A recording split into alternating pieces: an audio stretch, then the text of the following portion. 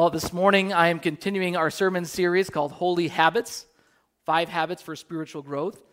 Friends, these are the fundamentals. As I've said before, the best basketball players, they keep on practicing free throws and layups.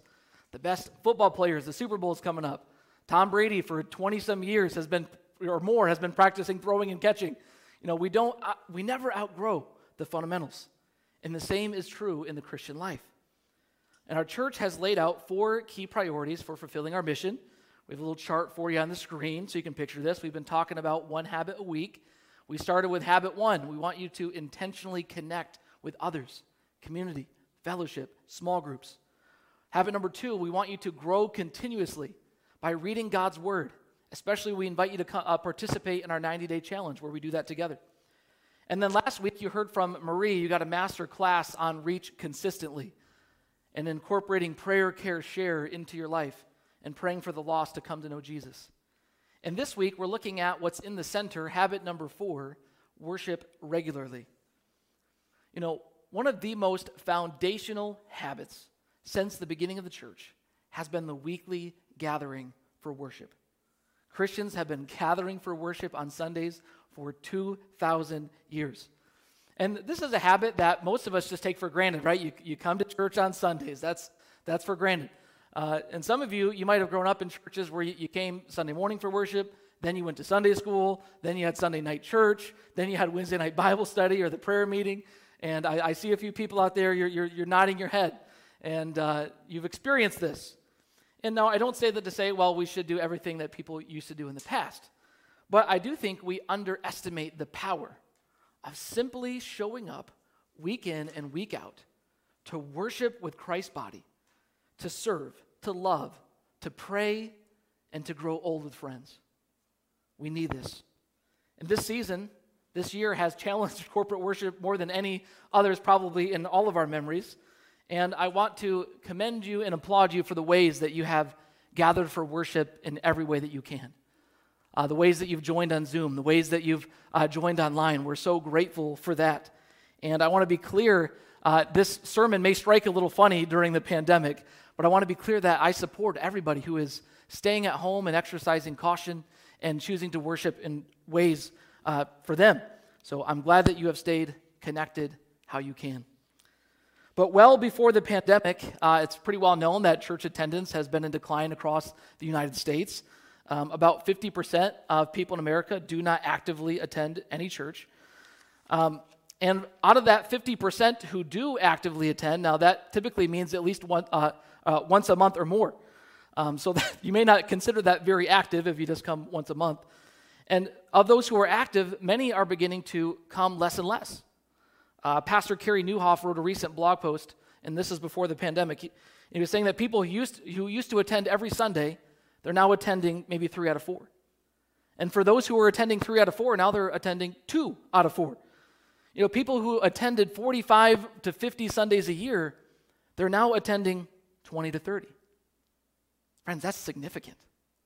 Because the less that we gather, the less we are connected, the less we are shaped by worship and the Word of God, that is going to be to the detriment of Christ's church. And so Newhoff in this blog, he talks about why are normally committed churchgoers attending less often these days. And again, this is before the pandemic, but he gives a number of reasons. First of all, he says there's greater affluence in general. People can afford to travel. People can afford to do fun activities on the weekend, do house projects, put their kids in activities. People can just afford to do stuff that's fun. That's one reason. Nowadays, there's a higher focus on kids' activities. All good things, but that may keep families out of church more often. More travel. People like to travel for leisure, or do weekend getaways, or have recreation. Newhoff says there's no more cultural expectation or no guilt for not attending. Maybe that's an okay thing. Then he says there's more of a self-directed spirituality these days. I'll do a little bit of meditation, I'll do a little yoga, I'll go to this Bible study over here, and I'll watch a little Francis Chan, and I'll go to church too. And you kind of just pick and choose. There's less commitment to one place. And then Newhoff lists online options. Now again, this is before the pandemic, and aren't we also grateful that we've been able to worship online? When there's a snowstorm, you can be at home. We're grateful for this technology. And more than that, many people are even discovering our church and what we have to offer here.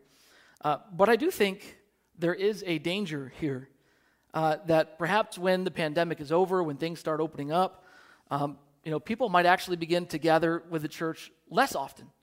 Because they say, I'll just catch the service online. I'll just catch it later. Yeah, you can catch the service, friends, but you can't catch the gathering with God's people. And that is significant. And Scripture encourages us to gather with God's people. Hebrews 10, that's our passage. If you'd like to turn there with me or follow along, Hebrews 10, 24 through 25 is what I'm mainly looking at.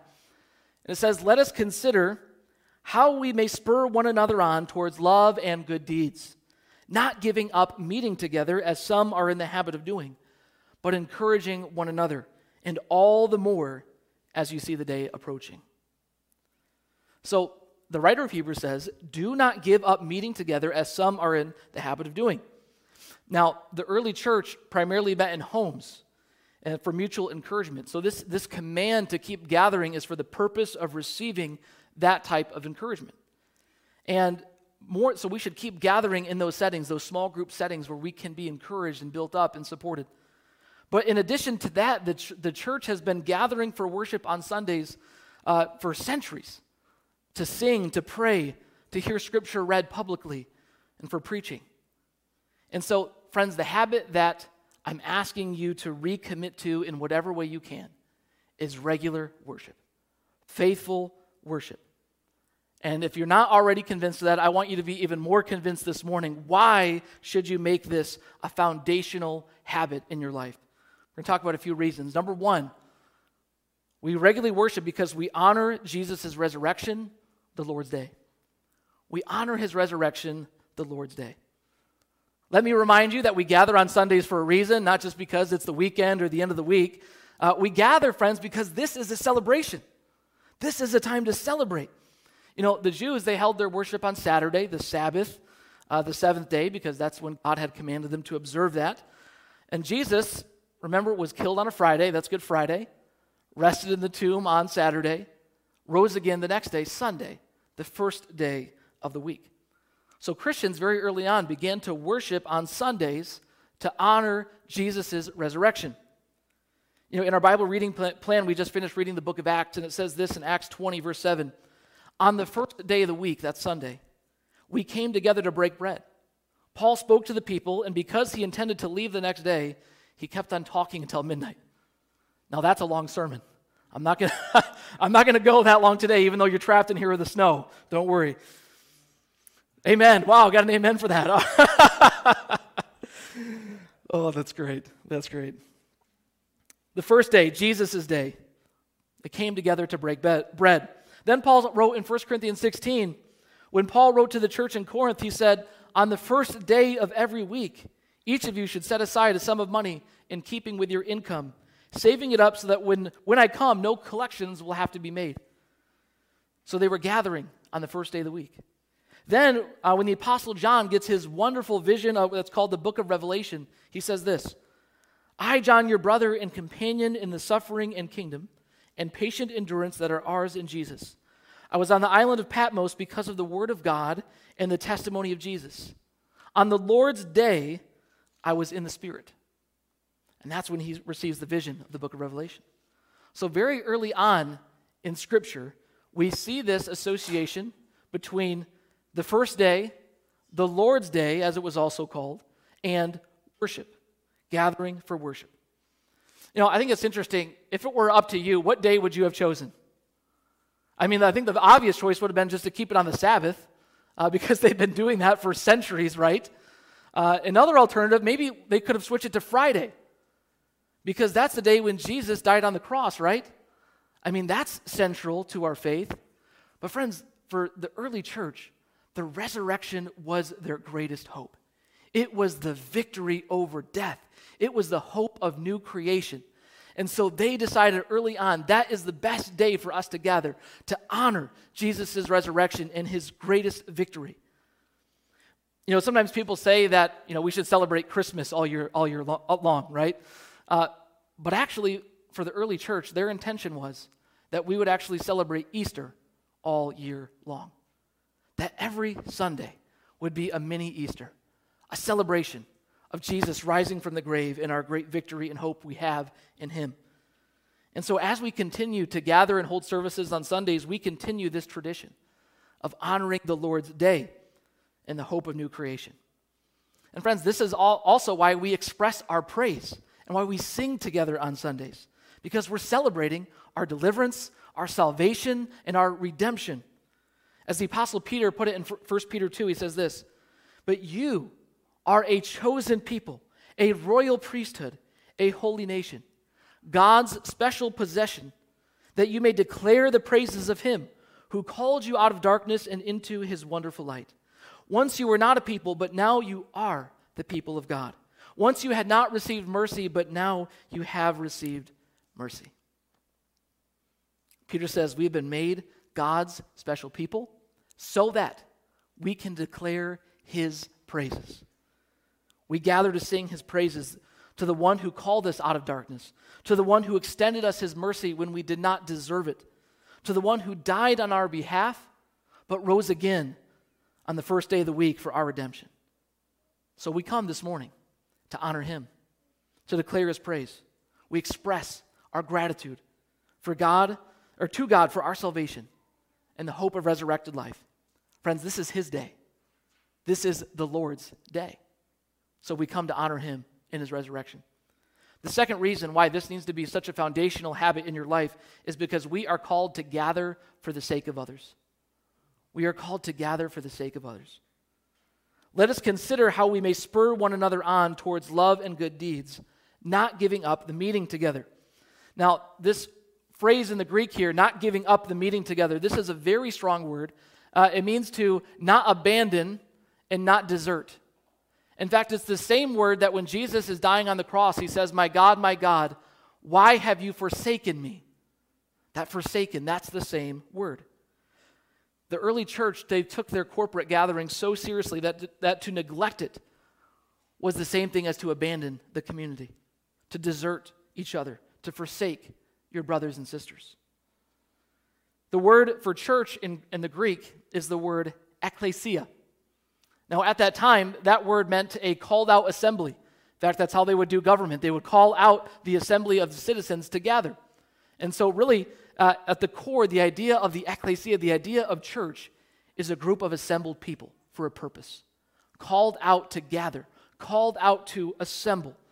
The very identity of church is a congregation. You know, friends, I tell you every single week to go be the church.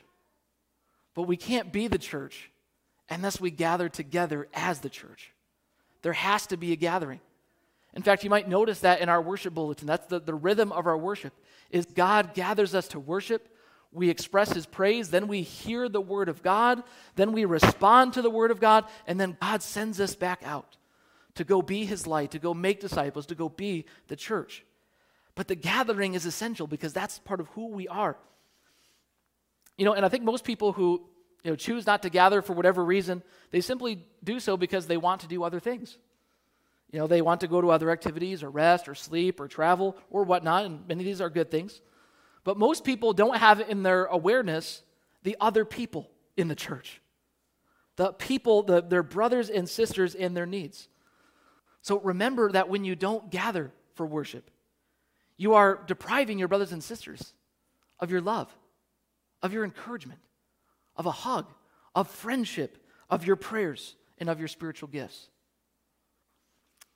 I've actually started going through the Marvel superhero movies in chronological order, and I try to stay up on cultural things, and I'm almost always about 10 years behind. So I'm finally going through it. Just watched the Hulk last night. That was pretty good. But if you don't know, they have all of these independent superhero movies, right? You start off with Thor and Iron Man, Captain America, and then spoiler alert, if you're 10 years behind like me, they're going to come out with a movie called The Avengers, where they all come together to save the world. You see, but if Captain America doesn't show up in The Avengers are down a teammate. They are down somebody with real skills, with real gifts that they could use in this battle to save the earth. Friends, if he doesn't show, they're down a teammate. Friends, and it may not seem like it because Satan is so good at blinding us. We are in a spiritual battle. We are in a battle of good against evil. We are in the greatest battle, the greatest cause in this universe. And if we don't gather, if we don't show, we're missing you. We're missing you. Because we're down a teammate. We're missing your skills. We're missing your contribution. We're missing what you bring to the table. We need you. We need you. You are essential to the church, and the church is essential for you. The writer to the Hebrews says that some are in the habit, and did you notice that it can become a habit over time if you're not careful? Some are in the habit of deserting and neglecting the church. They're not coming to the meeting. Why were they neglecting the meeting? Well, biblical scholar Adolf Harnack, he says, levity, laziness, or weariness were often enough to detach a person from the society. A vainglorious sense of superiority and of being able to dispense with the spiritual aid of the society was also means of inducing many to withdraw from the fellowship and from the common worship. Many, by fear of the authorities, they shunned the attendance at public worship to avoid being recognized as Christians. Now, basically what he's saying is people could be neglecting the meeting because they were lazy, or they wanted to do something else, they were weary, they wanted recreation instead, or their pride, they didn't sense their need for the gathering, or their fear of persecution by the authorities. Now, most of us just deal with the first few, right? We don't really deal with that persecution threat.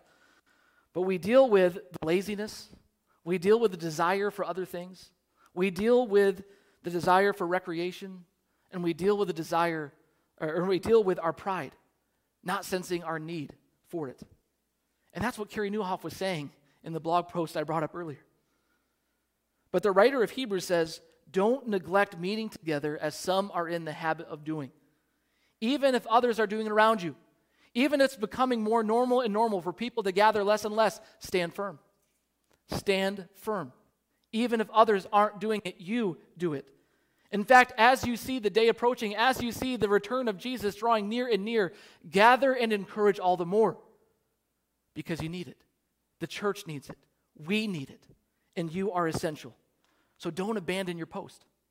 Don't abandon your brothers and sisters in this great cause. We need you. The church needs you. So we gather together for the sake of others. And finally, the reason why this should be so foundational for us is because we build up Christ Church. Number 3, we build up Christ Church. It says, let us consider how we may spur one another on. Now, in the Greek, in this sentence, the one another phrase, it actually comes right after the word consider. So it reads, consider one another, how you may spur each other on. Consider one another, how you may spur each other on. And so that changes a little bit how you read it, because at first you consider one another. It's a word for meditation. It's a word for thinking and pondering about. So when you think about the church, think about your brothers and sisters. Picture them in your mind. Think about their lives, their hardships, their struggles, what they might be going through. Think about their need for encouragement, for love, for your prayers. Consider them, and then consider how you may provoke or stir each other up, encourage each other towards a life of love and good deeds, the lifestyle to which Jesus calls us to live. And I do believe this is something our church is good at considering each other. We do value each other and what we're going through in our lives and looking out for each other. So we do that, and then we do not neglect the meeting together, but encourage each other all the more. Now, I want you to notice, friends, how first that the gathering for worship, it's a God-centered motivation. We come to worship God. Then it's an others-centered motivation. I'm coming for the sake of others and to build them up. You know, people drive home from worship and they might say something like, well, I really liked worship today, or I really didn't like the worship today. Well, fine. Did you consider? It wasn't about you. It wasn't about you today. It's about Him. It's about worshiping Him. And it's about building up His church. So instead of asking, Did I like it or did I not like it today? On your way home, ask, did I honor the Lord? Did I build others up? Did I serve somebody? Did I encourage anybody today? Did I listen for God to speak to me and what I'm going through? Did I honor his word? Did I worship from my heart? Did I celebrate the resurrection? Did I pray for others? And did I love God? And did I love his people? That's what we should be asking. If we come to worship to honor God and build up his church, friends, I'm confident that your own spiritual needs will be met along the way anyhow. All right?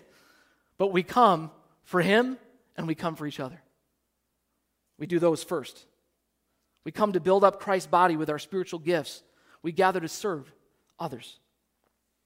So when you gather in a church that desires to do this, when you gather in a place that desires to honor Jesus and sing from our hearts as we make music to him, when you gather with a community that wants to connect with you, that wants to love you, that wants to help you grow, that wants to reach out to others, don't you think that you are going to be encouraged in your walk with God?